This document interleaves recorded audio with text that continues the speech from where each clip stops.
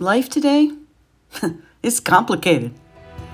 If you're lacking inspiration, if you've lost a sense of wonder, and have a healthy distrust of traditional institutions like religion, join me as we unlock the sacredness found in each moment of life. In this 3 for Thee podcast, we explore 3 ideas that will jumpstart your soul and help you live deeply.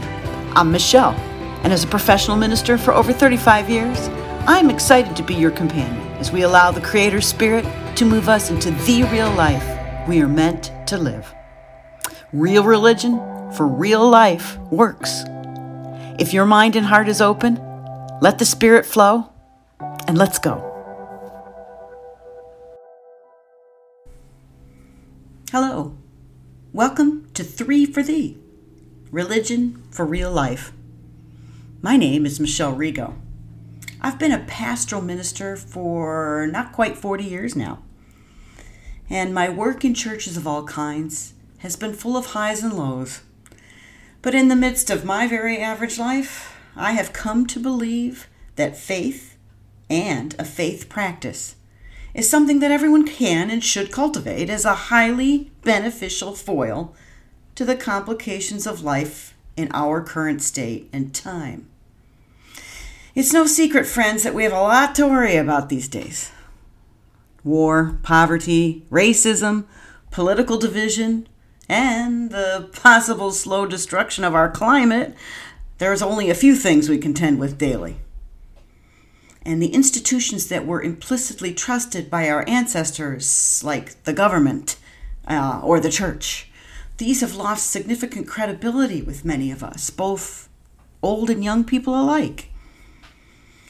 Of course, this distrust is justified in many ways, as corruption is a part of the human condition and a part of human institutions.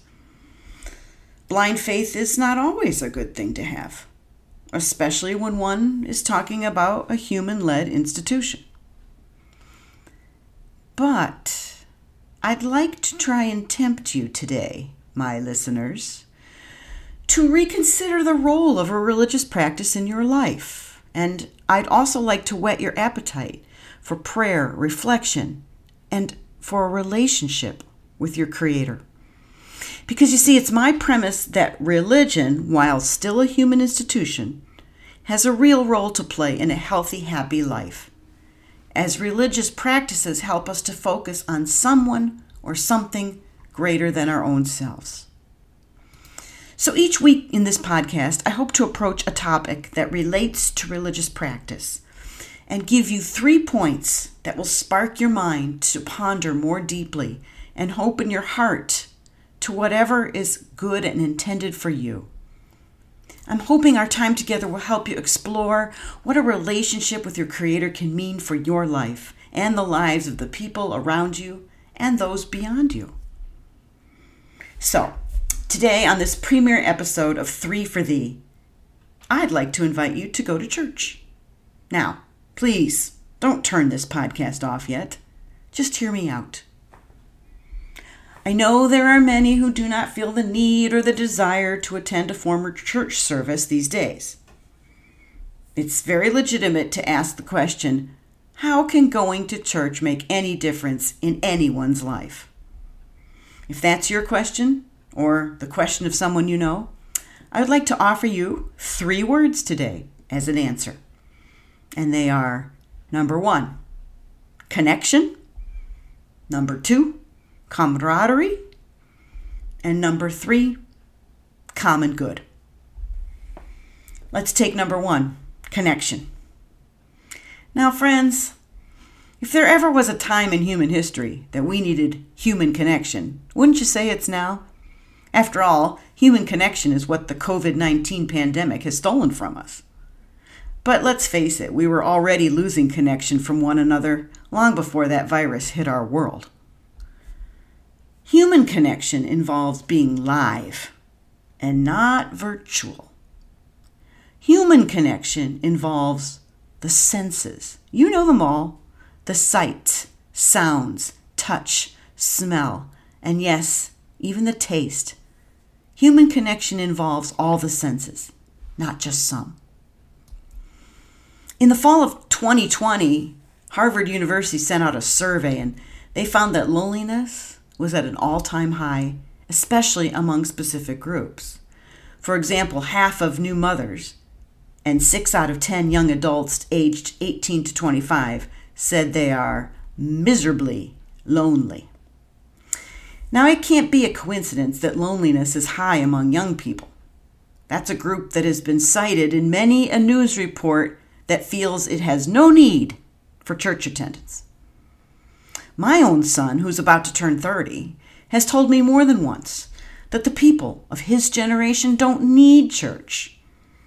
Of course, I know he's not faced enough hardship in his life to know that he needs the connection that comes from a faith community, among the other benefits being with a church can offer.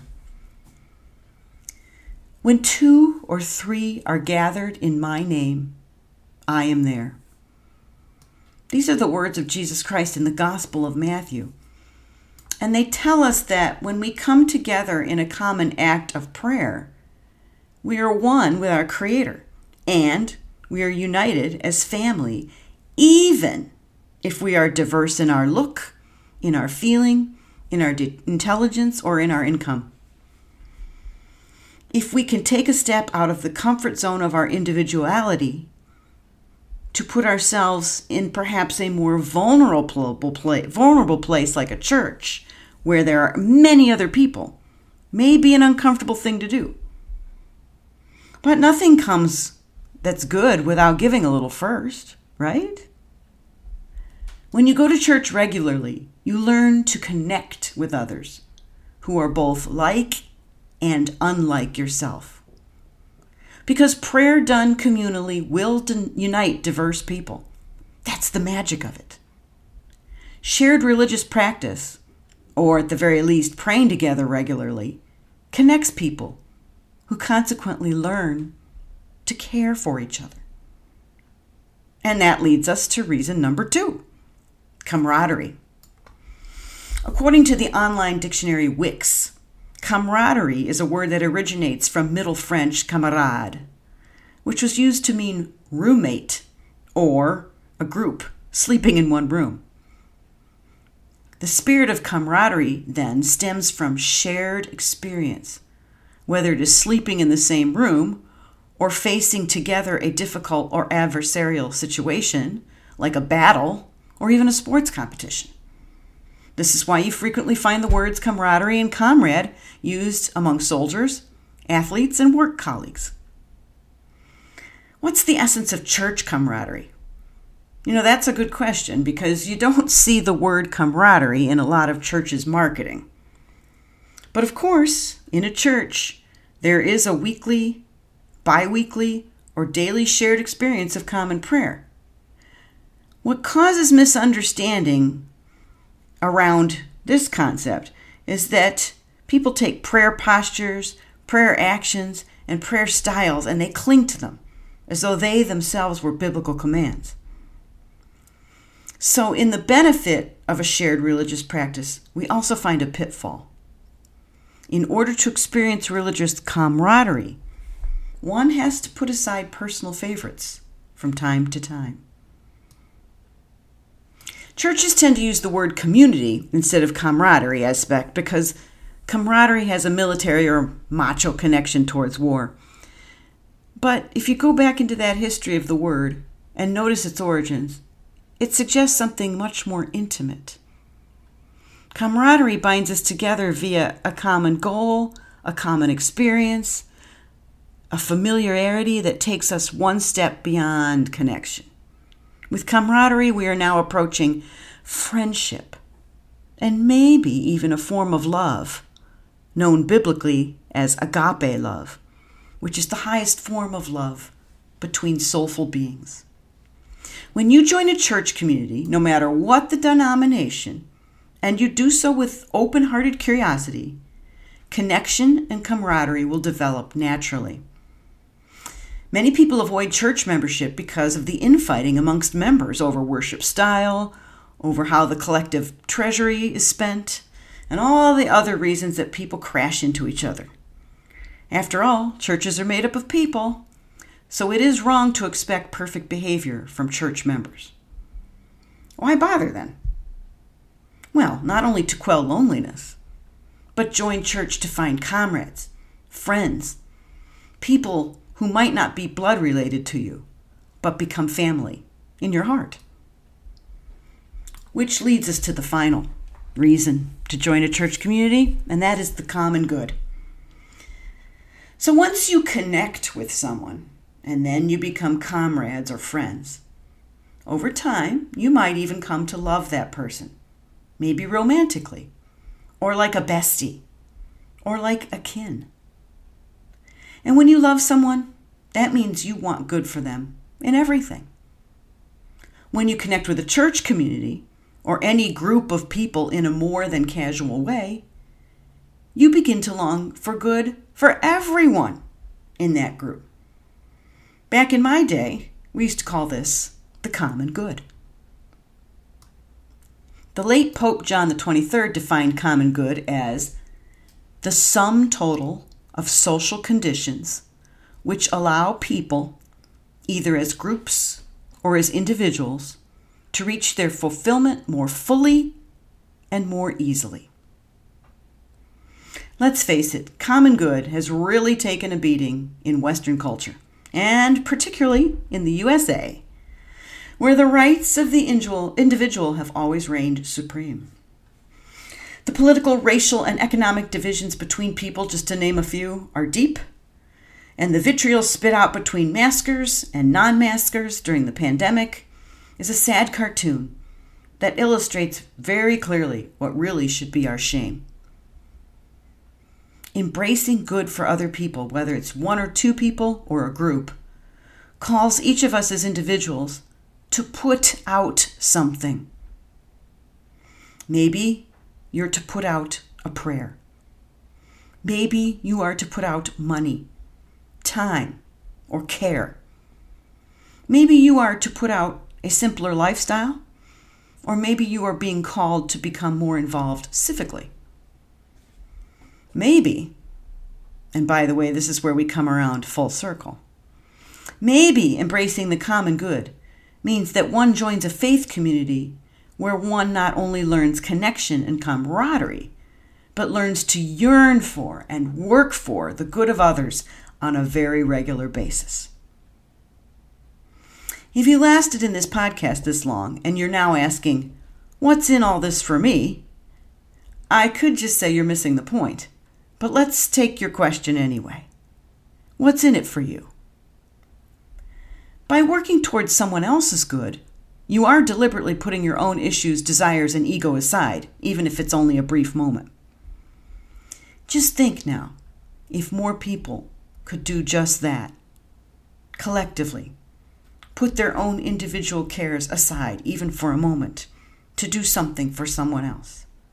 Well, there's no telling where our troubled world would be right now, or what it could evolve into. Maybe then, these words that are found in the Lord's Prayer would be absolutely true today. Thy kingdom come. So, to recap, connection, camaraderie, common good. These are 3 good reasons to join a faith community. And in all honesty, you get to choose which community you want to join. I'm not here to preach to you a particular religious practice. I am dedicating this podcast to the idea that religion is not the bad actor people seem to think it is. That when you boil religion down to its core essence, religious practice can actually transform our world. So, how do you find the right faith community for you? Well, I'll tell you what, let's take that one on in the next podcast.